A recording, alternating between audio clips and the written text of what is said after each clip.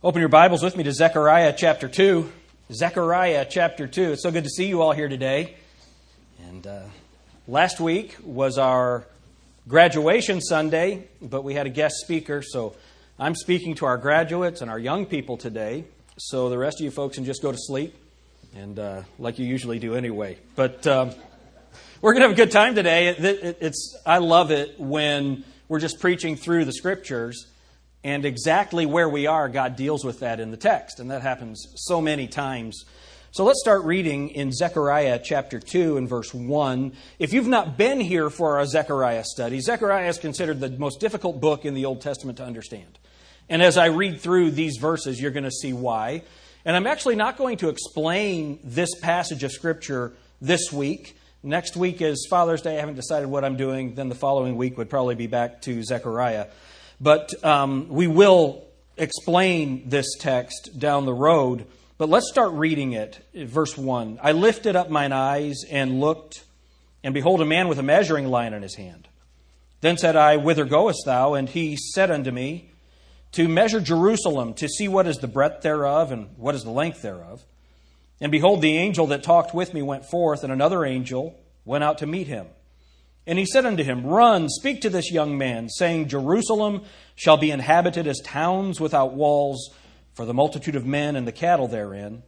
For I, saith the Lord, will be unto her a wall of fire round about, and will be the glory in the midst of her. Let's pray. Dear Heavenly Father, help us this morning. Just a little explanation of the text, and then a challenge for the young people. And Lord, I pray that you'll help us. In Jesus' name, amen. Well, some of it is simple. A measuring line, we'd use a measuring tape. So this is a guy setting out the boundaries of the city.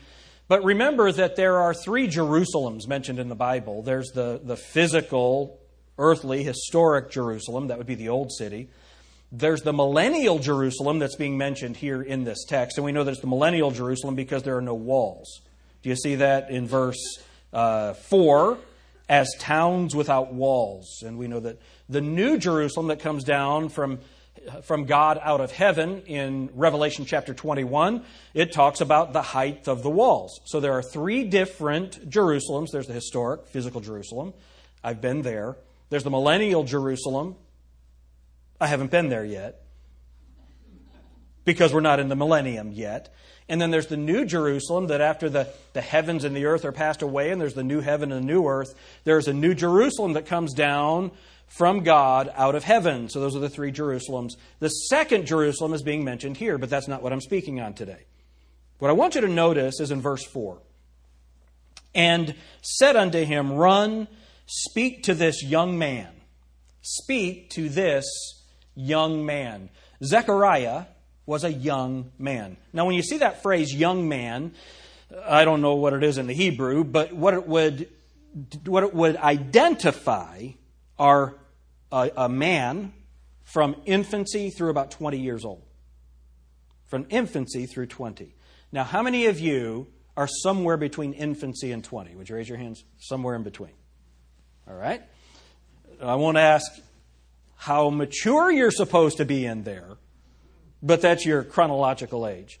And it's interesting that God chose Zechariah to be the last of this type of prophet in the world. It's an interesting thing. He had a specific message for Zechariah. And so I want to talk about this young man, and then I want to make it an application to our young people. So you young people, I want you to do this. I want you to pay attention. Okay? So I know you're tired. Some of you stayed up late last night, and it's hard to sit, and you probably had too much sugar already today, and so you're going to have to listen on purpose. All right? So do that.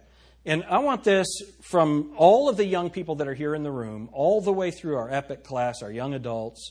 I want you guys to realize how important you are in God's work and in God's plan.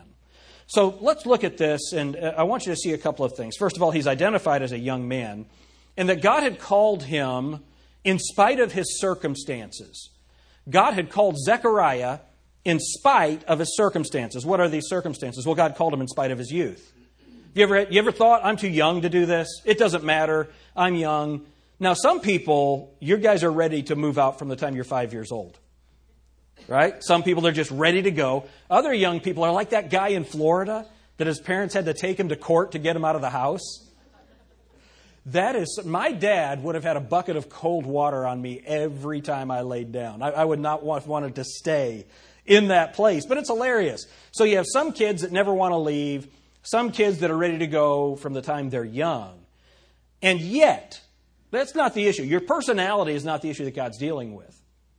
God expects every young person who has been under the teaching of the Word of God to accomplish things for Him. And sometimes I think that we have low expectations for our young people when they are so capable of accomplishing things. They are so capable. And so God understood that with Zechariah. He called him in spite of his youth. And then He called him in spite of his worldly education. He called him in spite of his worldly education. Now, how many of you young people have attended the public school? Would you raise your hands? How many of you? You've attended the public school. All right. How many of you heard something at the public school that would violate your Christian standing or Christian upbringing? Would you raise your hands? You've heard something there. So how many of you at the Christian school heard something that violated what we would teach? That happened, you had to take a stand for the Lord. How many of you young people, you had interaction with friends or with classmates that would violate what you've taught or what you believe? Would you raise your hands? So all of us who have grown up in this world, we have grown up in a worldly environment, and the reason I know it's a worldly environment is because we are in the world. Isn't that brilliant, the connections that you can make? And so we have this world that we've grown up in, and sometimes we think that our world is more worldly than any other world has ever been. I think Babylon was pretty bad. All the false gods, all the debauchery of that kingdom, it was not a good place to be. And Zechariah had received all of his training in Babylon.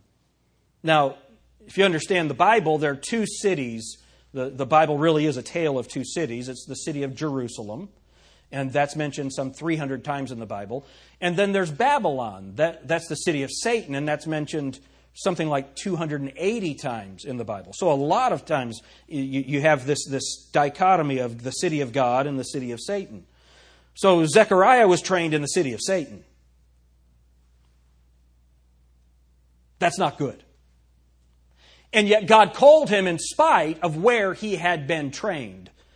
He called him in spite of the world that he had been called out of. And so God called him in spite of his circumstances, in spite of his youth, in spite of his worldly education. And God called him in spite of popular opinion. So there were over 1 million Jews that were taken into captivity into Babylon, and only about 40,000 went back. So what was the popular opinion? The popular opinion was stay in Babylon. Remember what had happened in those 70 years. Remember they had sung By the Rivers of Babylon, where we sat down. And they said they wanted to sing a song of Zion in a strange land. They said, how could we sing a song of Zion in a strange land? And they took their harps and they hung them in the trees. And they said, we're not going to sing the songs of our God in this strange land. Well, that generation had passed, and now the people loved that land so much they didn't want to go back into the land that God had given them. And so Zechariah went back. He went back with his grandfather. And he went back in spite of popular opinion, and God had called him in spite of popular opinion. Now, how many of you think that in our world today, in the Western world, the United States, that biblical ideas are popular? It's like the CrossFit guy that just got fired because he didn't want to celebrate Gay Pride Week. And he tweeted out, pride is a sin.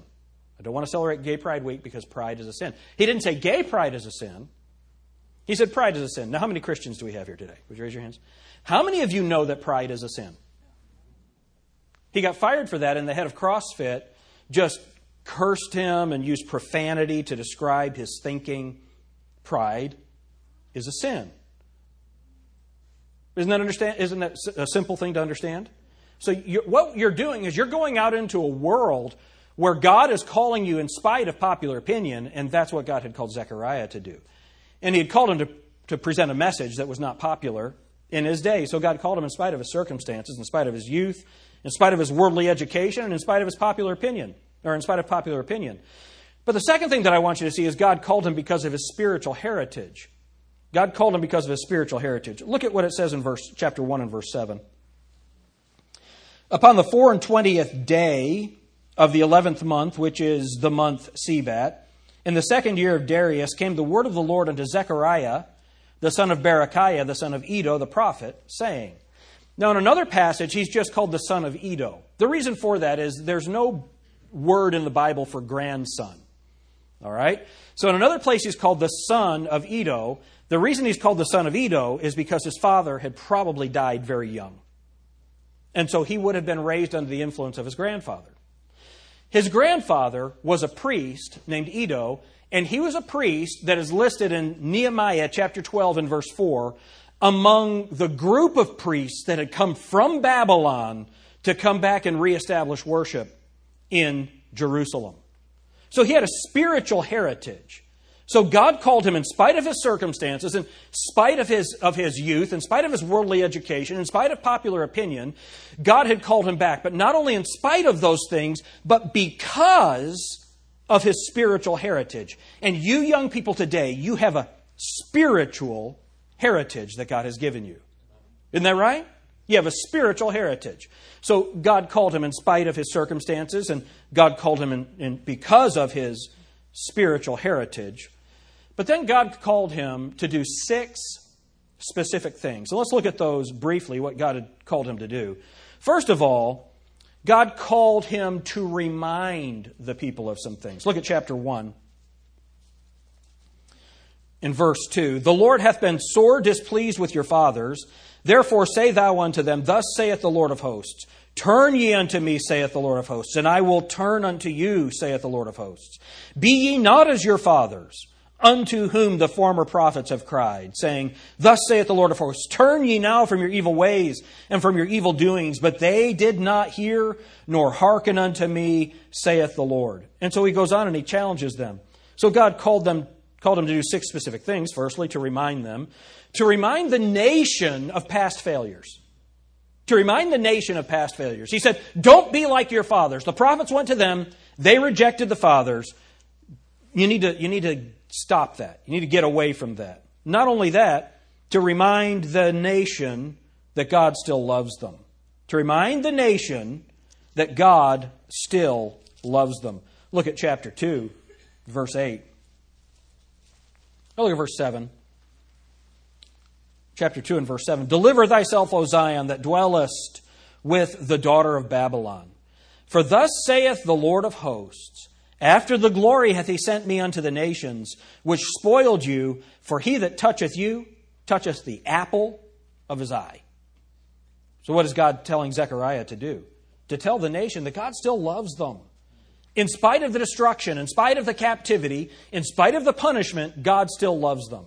So he wanted Zechariah to remind the nation of their past failures, to remind the nation that God still loves them, and then to remind the nation that God still has a plan for them. God still has a plan for them. Look at chapter 1 and verse 17.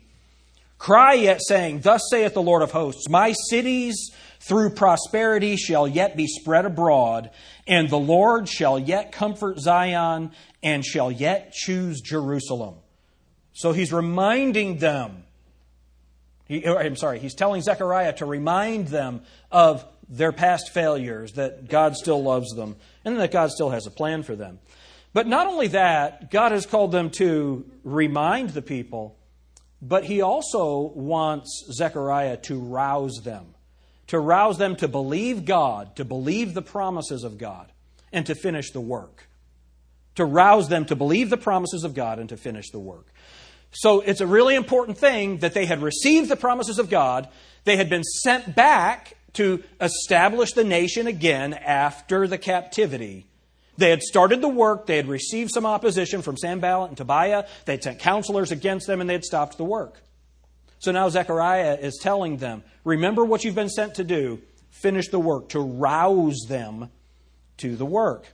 Then the next thing, so 6 things, to remind them, to rouse them, and then to restore the theocratic spirit. What is that? To remind them what they need to do to restore the rule of God in their nation. Now, how many of you know that God's the head of the nation of Israel? Even though they had asked for a king, God is still the head of the nation of Israel. So what is he telling them to do? Stop looking at men and look to God. Stop looking to men for leadership and look to God for leadership. That was his message to them. to restore that theocratic spirit, and then to rekindle the nation's faith and hope during the coming trouble. The trouble wasn't over for Israel. And so Zechariah's job was to say, look, there's going to be trouble ahead, but you need to have faith in God. And that was his message. Then, so to remind them of their past failures, that God still loves them and that God has a plan for them, to rouse them to believe in God and to finish the work, to restore the theocratic spirit, the recognition of God's government, then to rekindle the nation's faith and hope during the coming trouble, and then, letter E, to recognize the true worship of God. To recognize the true worship of God. So people had failed in the way they were worshiping. Now, how many of you recognize God cares about how you worship Him? God cares about how you worship Him. And we might talk about that some more in a minute. But then, to remove the idolatry from the nation. To remove the idolatry from the nation. Look at Zechariah chapter 14.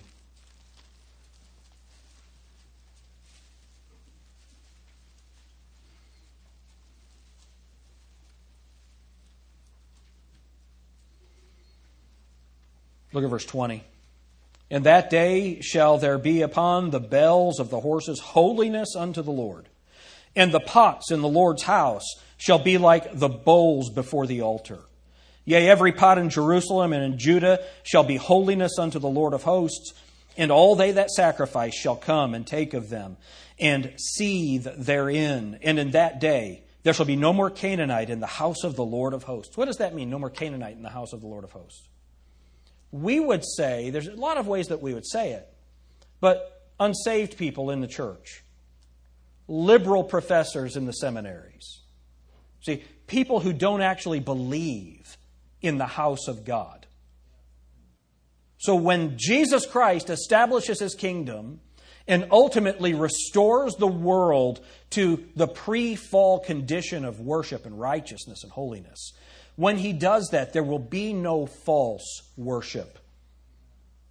And of course, idolatry is worshiping anything other than God.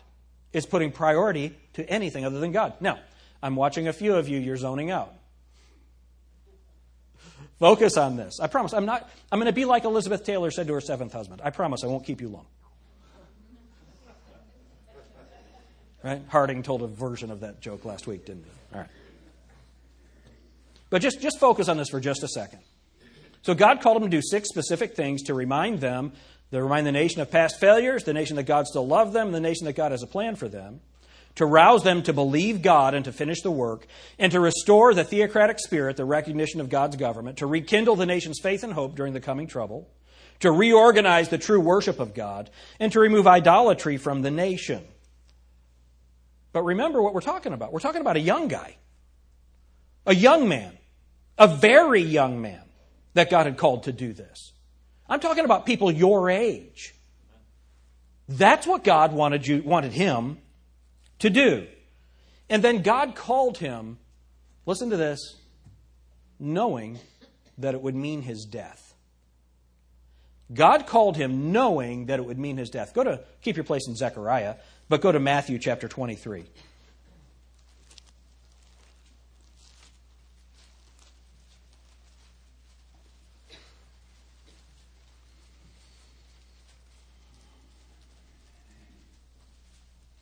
Look at verse 33. Matthew 23, verse 33. This is the message of the gentle shepherd, Jesus Christ. Ye serpents, ye generation of vipers, how can ye escape the damnation of hell? You know, it's interesting. Someone tweeted about, there's a New York Times writer where a business owner in Tennessee had put up a statement that he didn't want to endorse the gay agenda. And so this New York Times writer said, how can you do that in the name of a Jesus that loved and accepted homosexuals? I think that's probably a guy that worships a Jesus, but he's never read the Bible. It's so interesting. This is the Jesus of the Bible. And so look at what he says. Ye serpents, ye generation of vipers, how can ye escape the damnation of hell? Wherefore, behold, I send unto you prophets, and wise men and scribes, and some of them ye shall kill and crucify, and some of them shall ye scourge in your synagogues, and persecute them from city to city, that upon you may come all the righteous blood shed upon the earth, from the blood of righteous Abel, okay, Cain and Abel, from the blood of righteous Abel, unto the blood of Zechariah, son of Barachias, whom ye slew between the temple and the altar. So what Jesus Christ is saying is Jesus is identifying all of the martyrs of the Old Testament between Abel and Zechariah. Zechariah was the last martyr of the Old Testament. And so Jesus Christ is identifying the bounds of that, but he is saying that this is what happened to Zechariah. So imagine Zechariah is there prophesying. He's prophesying to the people of what God is going to do in the future, what God has done in the past, and motivating them to finish the work. So I can just picture him walking from his home to the temple every day. From his home to the temple to see whether or not the work has been completed. And the work was completed. It was finished. Now, the new temple wasn't nearly as glamorous and as beautiful as Solomon's temple, but it was a temple. The glory of God was not in the temple. Remember, the glory of God had left. And the glory would not be in the temple again until that glory came bound in flesh and bones in the person of the Lord Jesus Christ. And we beheld His glory. The glory as of the only begotten of the Father, full of grace and truth, John 1. So Jesus Christ, the glory of God, would enter the temple. And what happened the next time the glory of God entered the temple? He made a whip. And he drove out the money changers because God's place had become a place of merchandise when it's supposed to have been a place of prayer. And so Jesus Christ, when the glory came back into the temple, He cleansed the temple. At the beginning of His ministry, He did it again right before His crucifixion. And He said, this is not the way that worship is supposed to be done. But as He is describing the way that the Jews had received the prophets, He mentions Zechariah. On one of those occasions when this prophet who had been preaching to the people, as he's making his way to the temple, they grabbed him and they killed him and said, we will no longer hear your message. So God called this young man in spite of his circumstances. God called him because of his spiritual heritage. God called him because He had a plan. He had something specifically for him to do. He had called him to do those 6 specific things. And God called him knowing it would mean his death. Isn't it interesting that though he is remembered by Jesus in the Scriptures, we have the book by his name. So even though they tried to stop his prophecy, God made sure that that book was in the canon of Scripture. So even though they killed him, we can still study that book today and understand what God is going to do with Israel, what God is going to do in the future. And he was able to prophesy so much about the coming Messiah. So what does this have to do with you, young people? How are we going to take this message of Zechariah and this young man, how are we going to take it and apply it to you? Well, first of all, God has called you in spite of your circumstances. God has a job and a mission for you in spite of yours. You don't understand what I'm going through, Pastor. You don't understand how hard life is. Well, compared to the rest of your experience, your life might be hard. Compared to the lives of people throughout history, your life's pretty good. Right? You're not wondering where your next meal is going to come from. It's going to happen here in a few minutes. Whenever the long-winded preacher stops talking, you're going to be able to go and you're going to be able to get some food. You're not worried about your next meal. Amen? Now, you might be worried about what she cooked. You know, my mom would make liver. And Dad taught me the best way to eat liver. Smother it in ketchup. I don't think, you've never made liver, have you? Since we've been married? Hallelujah. This is why we're still married, see? So you're not worried, other than that it might be liver, you're not worried about your next meal. Isn't that a wonderful thing that we're not worried about where our food's going to come from? But what are some other circumstances that you could be in that could cause you to have a struggle? What are your circumstances? Well, it could be you might have a family that doesn't want to get behind your service for the Lord. Well, God can still use you. You know, your school situation, your friends, your work situation. Obviously, we have a culture that's not for it. So God's called you in spite of your circumstances. And, whether it's your education, whether it's a secular education or a Christian education that might violate some of the things that you've been taught, God's called you in spite of all of those things. And then God has called you not only in spite of your circumstances, but God has called you because of your spiritual heritage. Do you know that an investment has been made in you? An investment has been made in you. Let me just talk about me. Stop being so self-centered. This is about me. Now, I spend a lot of time studying to be able to give you information that will help you. The Bible says, let the elders that rule well be counted worthy of double honor, especially they that labor in the word and in doctrine. So your parents labor. So I mean, the jobs that your dads have, that is labor. It is hard work. That's labor. That's the way the pastor is supposed to study. So as hard as a bricklayer would work building a wall, that's how hard the pastor is supposed to work studying the Scriptures. And I've tried to do that for you. I try not to waste time. I try to actually do that. Do I do it just because I enjoy it? Well, actually, yeah. I really do enjoy the study. I like it. But sometimes it's just work. And I do it so that I can grow, and I hope that I am. I know some preachers that quit when they're 60 or 61, I think because they've run out of something to say. Well, if you keep learning, you won't run out of anything to say. Amen? Now, I know some of you hope I run out of something to say this morning. But don't worry, there is a limit to this. But guys, the work that I put in, the study that I make, so often it's because I'm answering a question for you. It's so I know what's happening in the culture. I'm going to work hard to invest in you. I mentioned it last week. All of those people, whether it's all the way from the nursery, through Cubbies, through Sparks, through TNT, through the youth department, and everything in between, the Sunday school classes, all around that. All of that labor, nobody just walks in and says, I wonder what I'm going to do today. No, there's work and preparation that's gone into that for you.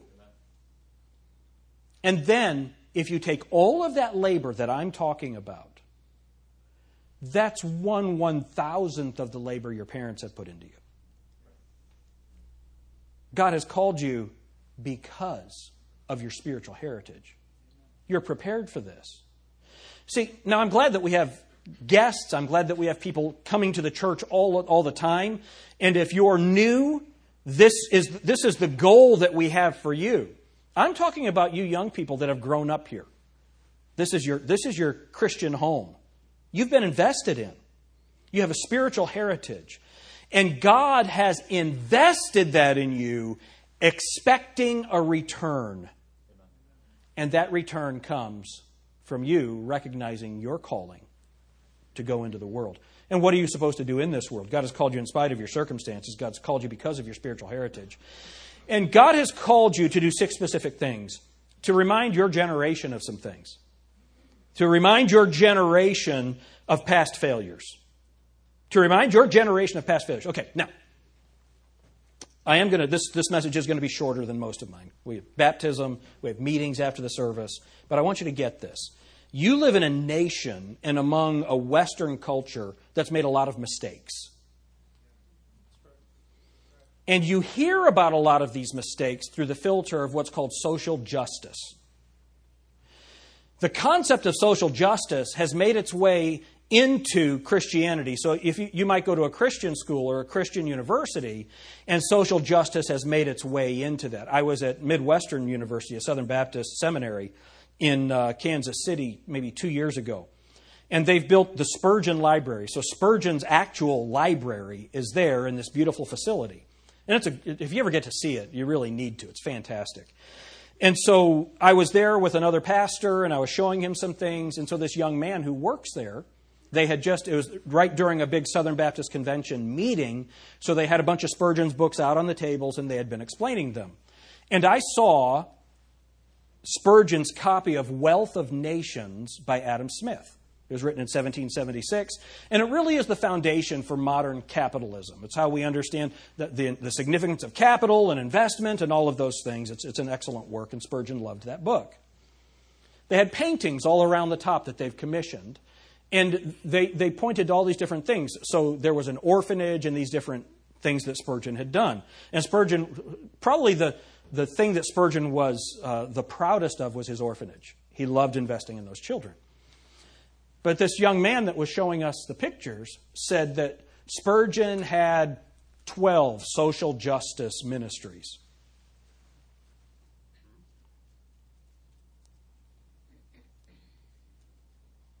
And I was this close from saying, I didn't know Spurgeon was a communist.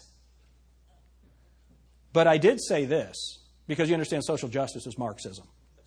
Social justice has nothing to do with the Bible, has nothing to do with capitalism. Social justice is complete Marxism. So every time you hear about social justice in your church, every time you hear about social justice at your school, just think this: Marxist, Marxist, Marxist. Because there's no such thing as social justice. There's only justice, and you don't want it. The Bible talks about Jesus, that He might be the just and the justifier of them that believe. If you don't believe in Jesus Christ, if you're not under the sacrifice of Jesus Christ, the just one, you will receive justice. And that justice is your eternity in a Christless hell. That's justice. But this concept of social justice, what I did say was, you mentioned social justice, but you also just said that he loved Adam Smith's Wealth of Nations. I think maybe you need to find out the difference. See, we live in a world, young people, you live in a world where you're going to be told about the mistakes of the past. Things like slavery. How many of you, now I know that you probably haven't heard this, because it's never mentioned. It's a secret of our past. How many of you have been told that America had slaves? Would you raise your hands? You've been told? No way. See, here's the problem. What the world is doing through this social justice concept is they're trying to destroy Western culture because of the sins of its past. Slavery was a horrible blight on our history. Amen? But slavery was not just a horrible blight on American history. It's a horrible blight on world history. And it happens today. If Boko Haram in Africa is enslaving Christian girls every day today and using them as sex slaves every day today. In the United States, we don't do that. Western culture doesn't do that, and we haven't done it for hundreds of years. It's wrong. Slavery is wrong, but that is not who we are today. Amen? Isn't that right? So these are the types of things. You'll hear about something called toxic masculinity. Because the greatest problem in the world today is guys are too manly. Insanity, right? It's insanity. There's no such thing as toxic. Imagine if I stood up and said the problem in the world today is toxic femininity. That's even hard to say. Toxic femininity. Do you think that would go over well? No. No, because people are crazy.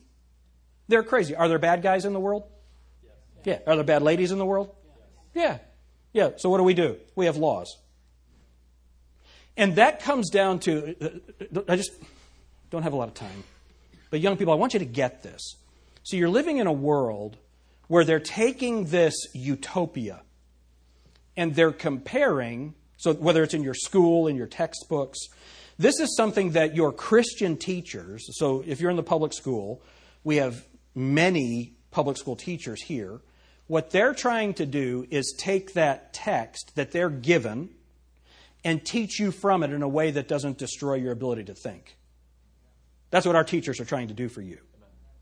But understand that those textbooks are written from a social justice perspective. So if you go to the Christian school, some of those textbooks would be influenced by that. In the public school, they all are. Okay? From a social justice perspective. Because the textbook companies base all of their textbooks on the needs of California and Texas. Sydney, Ohio has this much say in what goes in those textbooks. Am I right, teachers? So we have that much say. So you need to understand the social justice foundation of these textbooks. And what these social justice warriors, what they do is they take Western culture and they compare it to this utopia. And now remember, that's Thomas More's Utopia. That word utopia, it means no place. It doesn't exist. So they compare the society that is to a society that never was, and so we always fail. We always fail. And so they don't have a foundation of righteousness. They have a foundation of Marxist ideology that wants to undermine the foundation of Western culture. What's the foundation of Western culture? Number one, the home. The husband as the head of the home, the wife as a strong, submissive wife, leading the husband and wife together as one flesh, leading children that they're required to obey. That's the foundation of Western society. All right? Also, the Judeo-Christian worldview. The Judeo-Christian worldview. That's the foundation of our government. That's the foundation of Western society. And so this Marxist ideology, their goal is to undermine it. How do they undermine it? By not telling you things like this. How many of you have seen the IBM commercials with Watson, the computer? Any of you seen Watson? Right? That's named after a guy named Thomas J. Watson. Thomas J. Watson was the head of IBM for about 40 years. And he had worked for NCR under John Patterson in Dayton, and he became head of IBM. He wasn't a eugenicist. He wasn't really even political. All he cared about was profit. And so what Watson did was he helped the Nazis to gather up the Jews by using these punch cards, these Hollerith machines and these punch cards. And the IBM Corporation, along with the Carnegie Endowment, the Carnegie Charity, the Carnegie Trust, what they did was they developed these cards that would identify people by their race, by their religion. How in the world did they round up all of these Nazis, all of these Jehovah's Witnesses, all of these gypsies? How did they know who they were? Because the purpose of the Hollerith machines, 1896 I think was the date, Hollerith first used his machines for the census in the United States, then the census in Russia.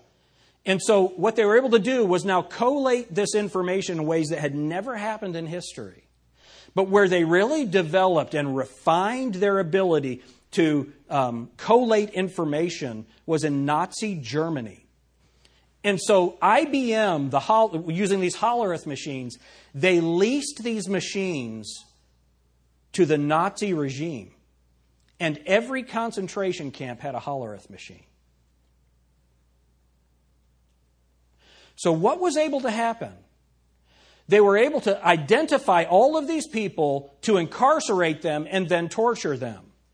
There was another endowment by the Rockefeller Foundation. And what the Rockefeller Foundation wanted to do was the Rockefeller Foundation wanted to purify the human race. The Carnegie Foundation wanted to purify the human race.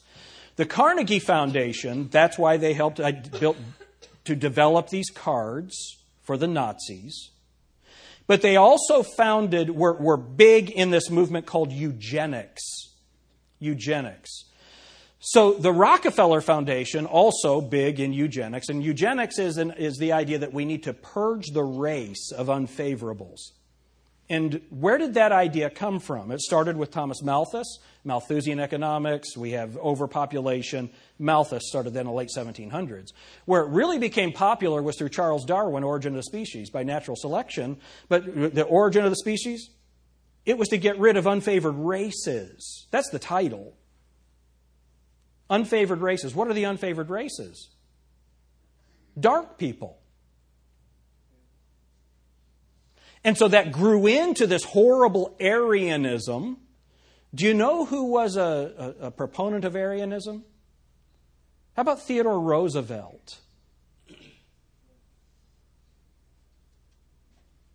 So all of the people that are promoted by your social justice people in your textbooks, whether it's Franklin Roosevelt, eugenicist, Woodrow Wilson, eugenicist, Theodore Roosevelt, a eugenicist, all of these progressive heroes, they all wanted to destroy unfavored races through this thing called eugenics.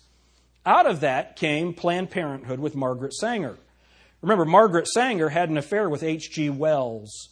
H.G. Wells was one of the progressives that was identifying this system that would destroy unfavored races. You say, well, that's in the past. That doesn't happen today. 70% of the black babies are aborted in many communities today. 70% of black children are aborted. Aborted. Let's use the right word. Killed, murdered, destroyed. How many of you want black babies to die? I want them to flourish and be saved and have a good life and bring glory to the Lord Jesus Christ because we're all of the same blood. But young people, do you see what happens with the social justice warriors? What they have you thinking is that conservative Christians are racists when the very foundation of progressive culture is violently racist.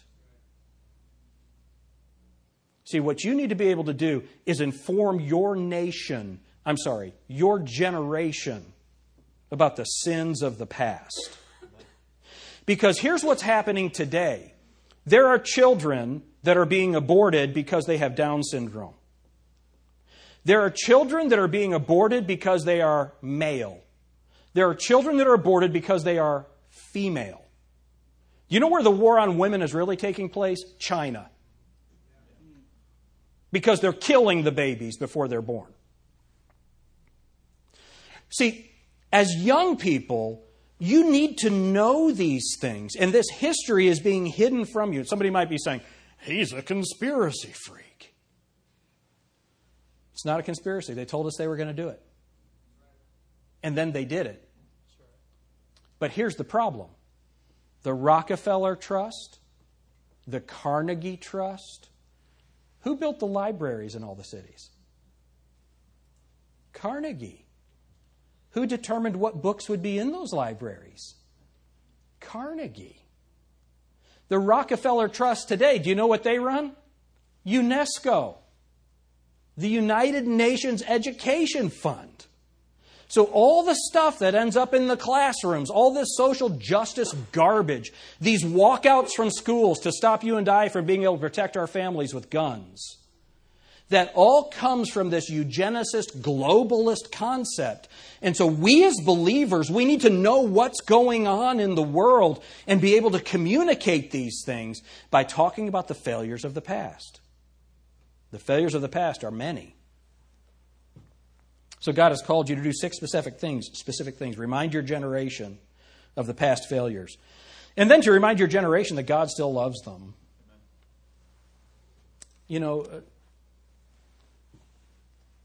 so much for being short. Do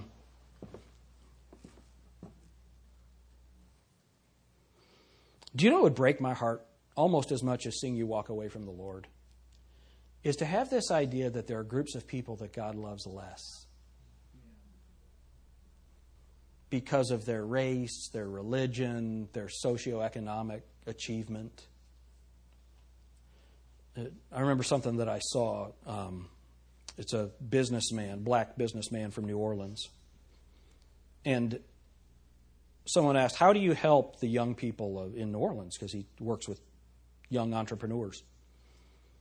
And he said, I don't ask a young black boy, what do you want to be when you grow up? I don't ask him that. I ask him, what kind of business do you want to own when you grow up?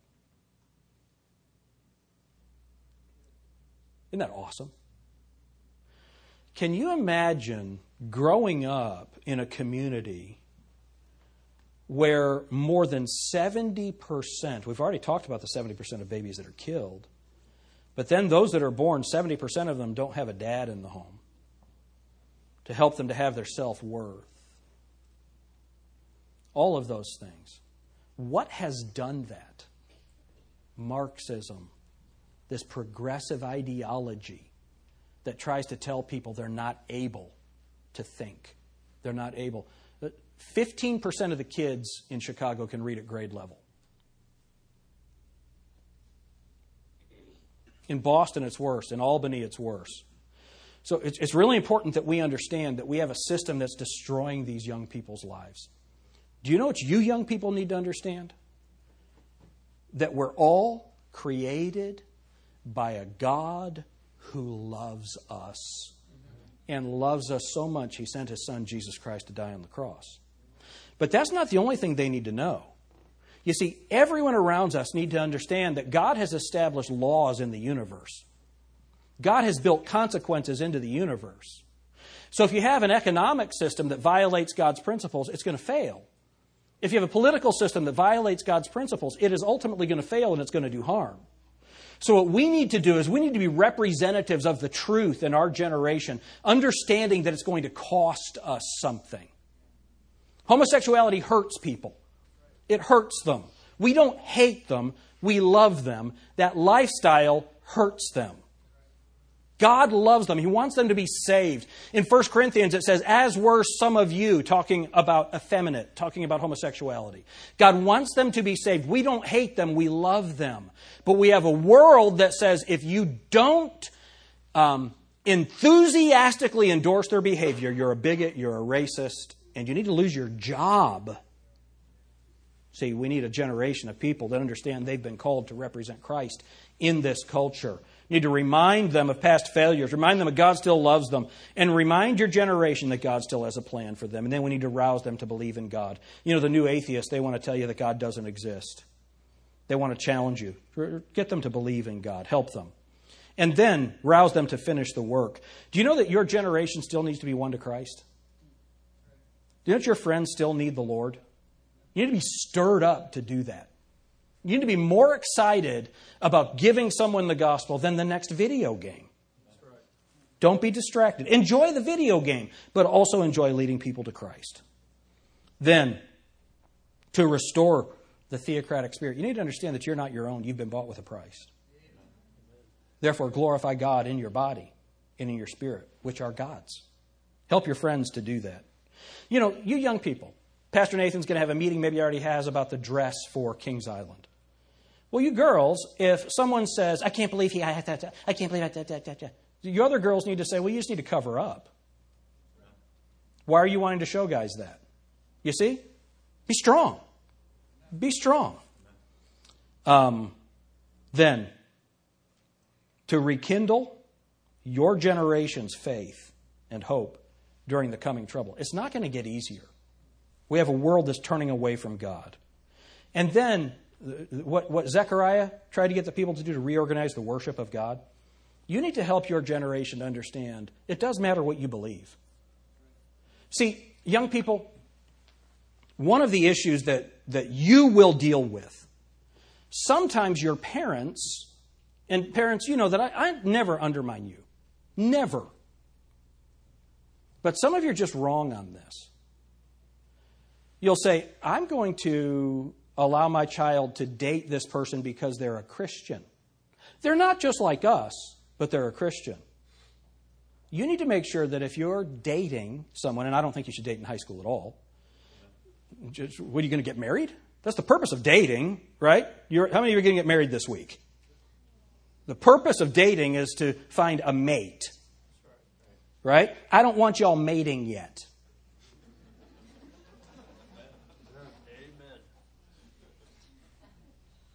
Do I need to go farther? No? Would that be good if I didn't? Yes. So, when you do begin dating, make sure that person believes like you believe. Marriage is hard enough when you have the same beliefs. When you don't have the same beliefs, what church are you going to raise the kids in? Does the Bible have anything to say about that? So you need to help to reorganize the concept of worship in your mind, and then remove idolatry from your generation. Man, you guys got a lot of idols. Got a lot of idols. Make sure that worship is of God. And then remember that this may cost you your life. Ultimately, it may cost you your life. This past week was the anniversary of D-Day, June 6th. A couple 100,000 men. Just the largest invasion in history. And so many of them lost their lives. Can you imagine getting off of that boat? And you're going to have to go through the water. You can't run real fast through the water, knowing that up on those cliffs are snipers, and you're running, watching the guy fall all around you. They're just falling. You need to understand, when you look back at your friends that claimed they were Christians, how many of them have fallen by the wayside? They've fallen. So spiritually, you need to understand that you're in a fight. And then physically, the way the world is going, it may ultimately cost you your life. But I can promise you this, there's an eternity and it's worth it. It is worth it. Are you glad we have Zechariah to study today? That's a young man that God called. And that's what you young people need to recognize. That God has a purpose and a plan for you. Even if it costs you your life, it is more than worth it in eternity. Man, we just live for today. The world mocks this idea of an eternity. But there is an eternity. I'm so glad Jesus Christ died on the cross to pay for our sins. You know what I'm thankful for? That God doesn't tell you to go and kill somebody because they believe different than you. Is that a difference? We go and tell people, Jesus loves you. He died for you. Other religions go and say, God told me to kill you for Him. You know, God never tells you to kill anybody for Him. Ever. Have people in the name of Christ done that? Yeah, the Crusades. It was an abomination. Wickedness. Violates biblical truth. God never tells you to go kill somebody for Him. God tells you to go and say, someone died for you. Jesus Christ. He loves you so much. He loves you so much. And then the question is, are we willing to die for them? Amen? God has a plan for us. Young people, God called that young man Zechariah, and He established a model for you guys. I hope you're thinking about it, what God has for you. Let's pray. Dear Heavenly Father, thank you so much for the truth of your word.